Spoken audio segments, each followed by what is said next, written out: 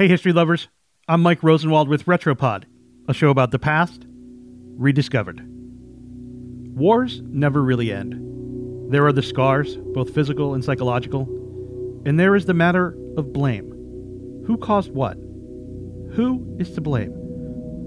Earlier this year, Polish lawmakers advanced a bill that would make it a crime to blame Poland for the Nazi death camps and other German atrocities committed within the country during World War II.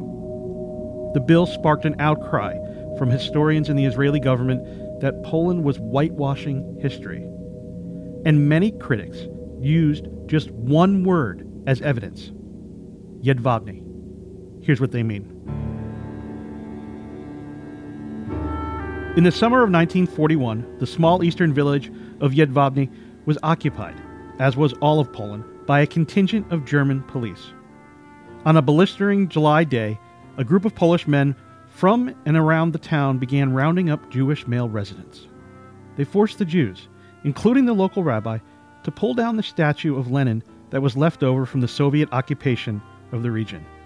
Then, with the Germans looking on, the Jews were taken to a barn and clubbed and stabbed to death by their fellow townsmen. The carnage, historians say, didn't end there. The raids widened as the day wore on. More and more Jews of all ages were packed in the barn. With a crowd of townspeople and German police looking on, the structure was set on fire. Of those basic facts, there is little dispute. About everything else, there has been a raging debate. The most serious controversy has centered on raw questions of complicity versus compulsion. Were the locals of Jedwabne compelled to kill, or were they instigators of a mass murder? Poland was under brutal Nazi control at the time. Auschwitz, 300 miles to the south, was holding Polish political prisoners.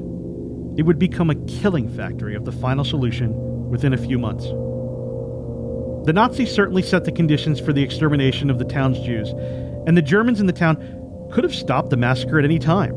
But many scholars say the record amassed during numerous post-war trials and a 3-year investigation by a national commission makes clear that the massacre amounted to the willing murder of Poles by Poles.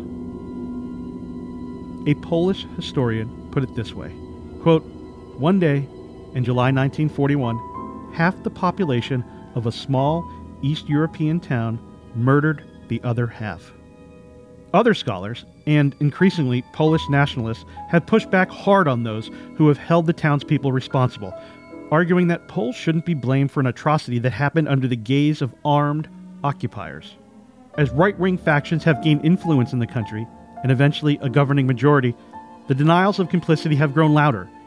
A memorial stone in the village was defaced with swastikas in 2011. And in 2016, the country's education minister, speaking around the anniversary of the killings, totally dismissed the idea of Poles burning Jews. It was, she said, simply, quote, "a matter of opinion." I'm Mike Rosenwald. Thanks for listening. Special thanks to Steve Hendricks, who reported this story for the Washington Post. For more forgotten stories from history, visit WashingtonPost.com/Retropod.